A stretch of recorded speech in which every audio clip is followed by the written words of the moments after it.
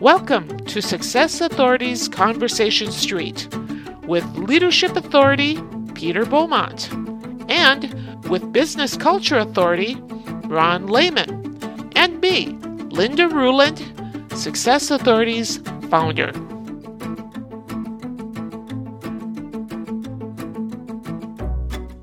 And Michael, you've been on both sides of the acquisition scale. So you've been acquired and you also did acquiring. And I'd just like to talk to you a little bit about those experiences. What were some of the things that you had to deal with? And also, was there anything that surprised you on either side of that once the acquisition was done? Yes, I'm a local leader, but was not involved in any of the metrics or points about the acquisition in either direction, right? These were kind of rolled out to me as a staff of saying, hey, this thing has happened.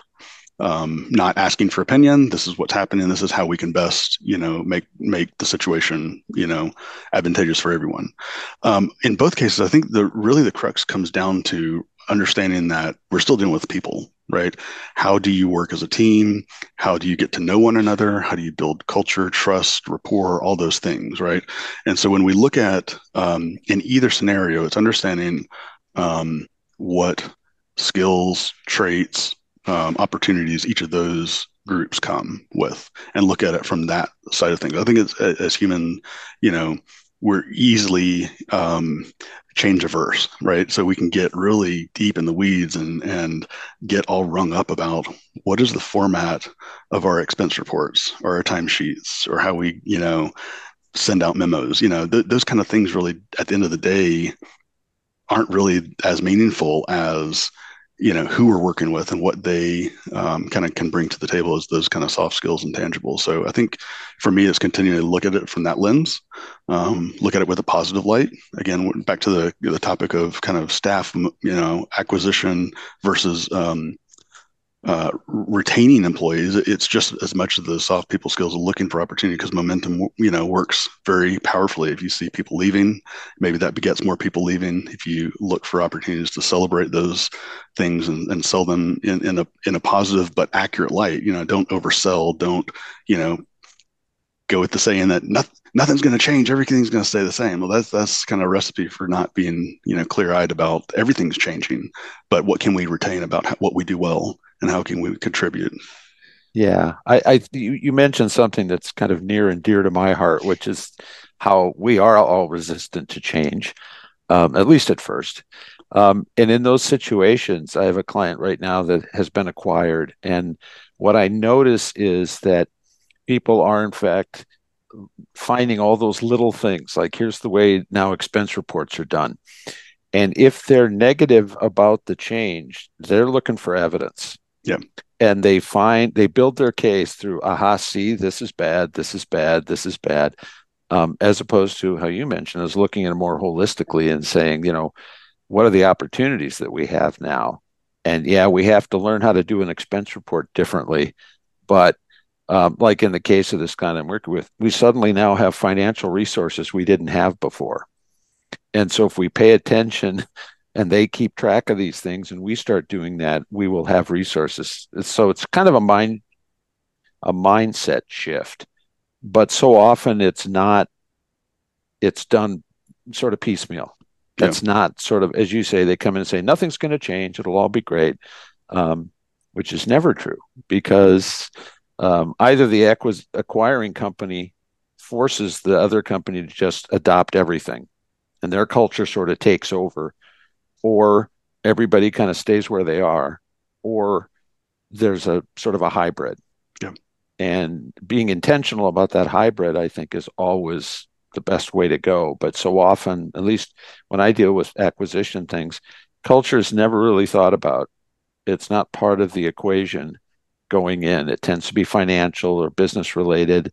Are we acquiring a geographical spot? Are we getting more customers? Whatever it is. And I know this is not new because, 20 years ago, The Economist had an article about 90% of bank mergers fail to meet their targets. And it's almost always because of culture. Yep. It just never combined that and got that magic synergy that everybody talks about. Yeah, well, I think the takeaway for me is that it's all about follow through, and the follow through is hard, right? When something's new and it's something that it's obviously you work at it, but then you settle back into norms. Everybody's busy, everybody has their own responsibilities, but that extra work takes time, takes kind of emotional investment on both sides.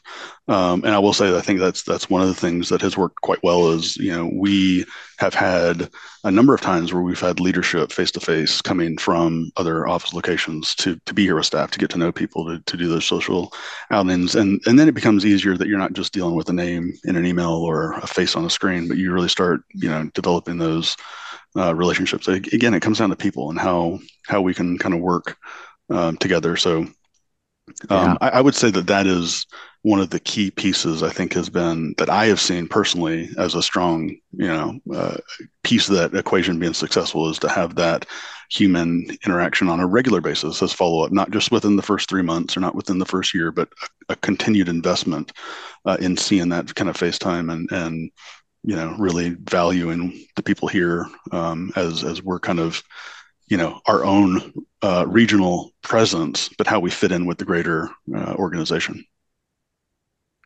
Yeah. Michael, you have how many people now? You started with 2, but now you have Yeah, we're 8. 8 We're people 8. in total. Okay. Yep. You mentioned autonomy earlier.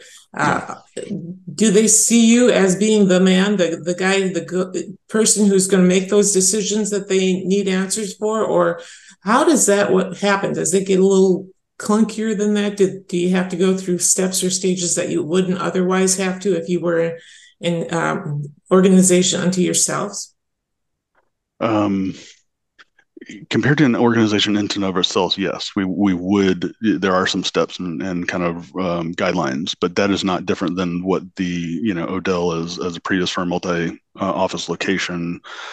We would do kind of check-ins for business development, for market opportunities, for doing go no go decisions. I think we always felt like getting a sounding board internally to make sure that we're looking at this thing with clear eyes. But the trust side of it, the piece that I really am attracted to on the autonomy is that if I can kind of make the case and other people are nodding their heads, then it's all up to the local group, a local office to pursue or not, right? So I think it puts the onus on us to be realistic about what that opportunity or what that ability to either add a new service line or go after a new client. It comes with that kind of check set to say, okay, this is what the opportunity is, this is what it takes to go after that. And if we go through that go no go checklist and everybody's kind of in agreement, then it's off to the races. So as far as how it was under Odell versus now at Labella, I would say there's not really been that much change. I would say that the flip side back into that is the check-in as it relates to success. Like how many of those are we converting? What are the metrics? And again, those are looked at a little different timeline, but it really is more about the reporting structure of different verticals where we really at Odell only had one. Versus now we're one of 4 or 5 divisions on a slightly different fiscal year reporting schedule. So that's really where the nuance and difference is. You make it sound so easy. Well, I always kind of like to the analogy someone made of me at one point. Maybe it's one of my previous mentors that said, Michael is a really good duck. Like, what do you mean by that? It's like, well, you're cool and calm, collected above the surface, and I'm sure you're paddling like hell below the surface, and that's how you kind of make yourself moving forward. So I always try to keep that analogy front of mind and said, I can be a duck. That's great. And I'm guessing that helps your people because there is a continuity. It sets the tone, obviously. Yeah. Yeah. I think it also is a little bit of like, I feel part of my role is maybe shielding some of the rest of the staff from the ups and downs that naturally occur. If you can kind of remove the high highs and remove the low lows and just kind of present more of an even keel. Yes, this is strategy. There might be bumps in the road, but this is what we're, kind of doing. It's about the communication. It's about the transparency, and I'll share with them as much as I can without, try to, again, get them too high or too low on any of those cycles of reporting. So So have you had to embrace anything new, or they just let you carry on the way you were doing things before? There's definitely been a lot that's been new. So all of our accounting side of things has completely changed, and so that's just application based, right? So we subscribe to software A, and now they use software B, and so there's kind of differences in there. The piece that we were kind of, at least right now, legacy allowed to continue the way we were doing was really how we deliver our drawing sets.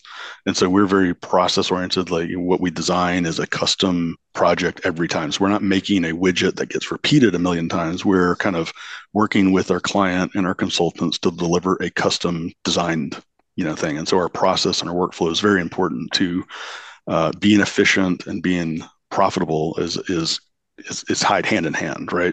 So the more that we need to rework or more learning curve about process actually sets us behind for being as efficient as we can. So what we've said is continue doing project delivery of schematic design, design development, contract documents, permitting in the same linear direction that we had under Odell.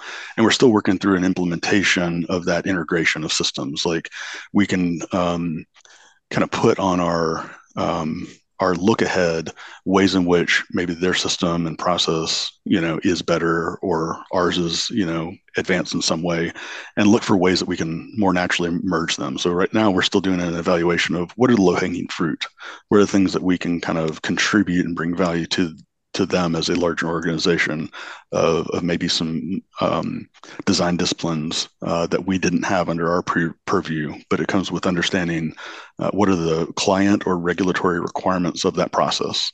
Doing K-12 schools as a public bid in New York State is going to be different than doing a developer-led project for a for-profit entity down in North Carolina, right? So what are those things that are driven by the client or regulatory? Okay, we're going to move those off to the side. There's no need in debating those because they're given by our client or our prime contract holder. But the things that we can kind of debate about, this is a better process or a more efficient process or a more clear process, we're still working at ways in which we can kind of use both sides and inform to a better solution. So how big's the company now? What's it gone from to? Yeah, great. So Odell was about 45 to 50 architects, interior designers, planners in 3 office locations. Within Labella, the architectural division is about 180 people. Company-wide, we're about 14 to 1,500 members. So those divisions of civil engineering, for project management, for wastewater, infrastructure, solar, those are obviously a larger piece of their organization pie. And so the reason I asked the question is there's a cultural piece to that Ron alluded to, which is it's really difficult to force fit organizations. But what you see typically, and I have seen, is that I'm surprised, and whether it's good or bad, I'm surprised you're being allowed to do your own process. Typically what happens with a merger or acquisition, they're normally the same thing, is that they drive down their processes because they've proven to work over many years. So I'm kind of surprised they haven't driven down the processes. And let me define what I mean by that. Not necessarily the way you go about the work with your client, because that you made the good point that it may change depending on the client. But there are core processes that every organization has to have, and they will drive it through the company, because if people switch from a location to another location or pick up a particular role, they have to understand that they're working with the same processes. Does that make sense? It makes complete sense. Right. And yes, I'm surprised that hasn't. I'm kind of. I guess my question is, why do you think that hasn't worked? Hasn't happened? Because it will.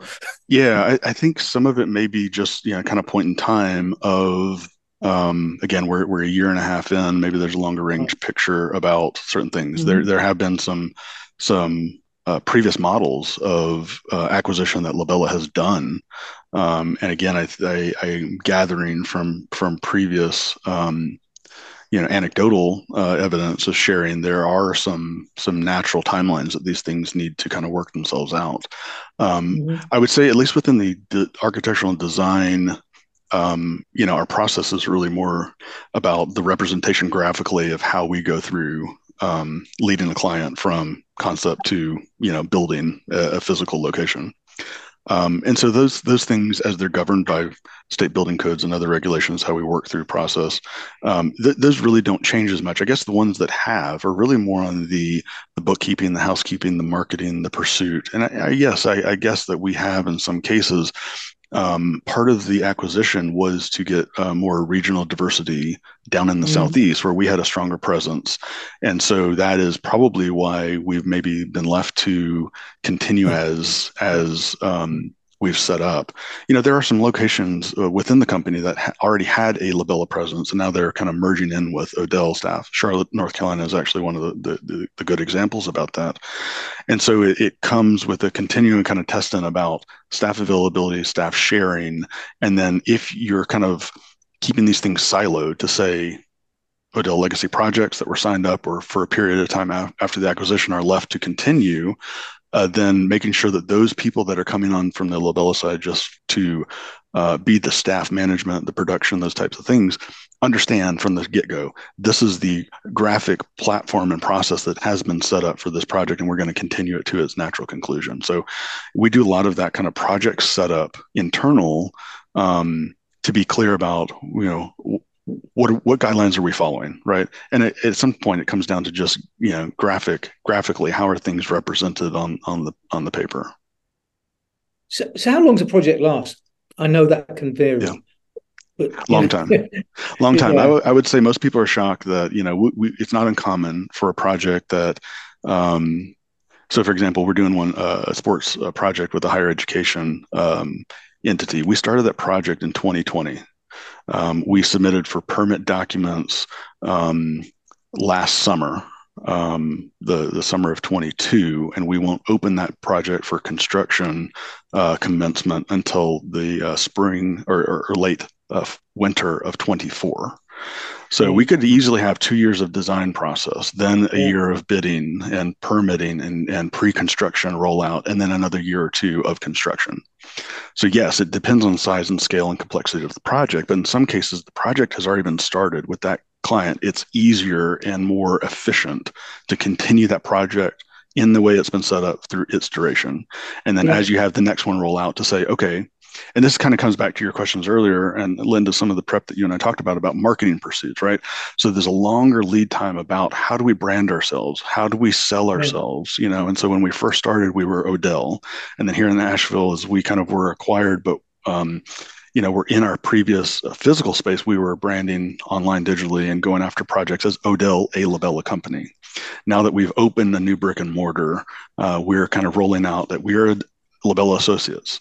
We have not changed as the people that you are working with on a day-to-day basis, but the name on the proposal letter, the name on the building, has made an intentional, kind of shift to change. So again, these things are a little bit more longer range, and maybe it's the nature of the business that we are, involved in projects that run a longer, calendar timeline. Yeah. So, which poses another question, which is what advantages have you seen since, or has nothing changed? I mean, you've expanded, but was that as a result of that, or was that just coincidental? That's a great question. I don't know. I like to think that it was somewhat a direct opportunity to say, yes, we're going to invest and we're going to grow and we're going to go where the talent is, and we'll figure out some of the other pieces later. Some of it was just, I think, timing. I think we were in the right place at the right time to acquire some of the staff, that we kind of made a compelling, kind of pitch that you can work in an area as great as Asheville. You can work on some projects that may never be in Asheville, large medical facilities, large sports and entertainment, and work for a company that has a bigger geographic presence. And so that our staff, is kind of being exposed to things that may be outside of this market area. We hope you enjoyed this episode of Conversation Street. For more information or to submit a question, email Success Authorities at inquire@successauthorities.com.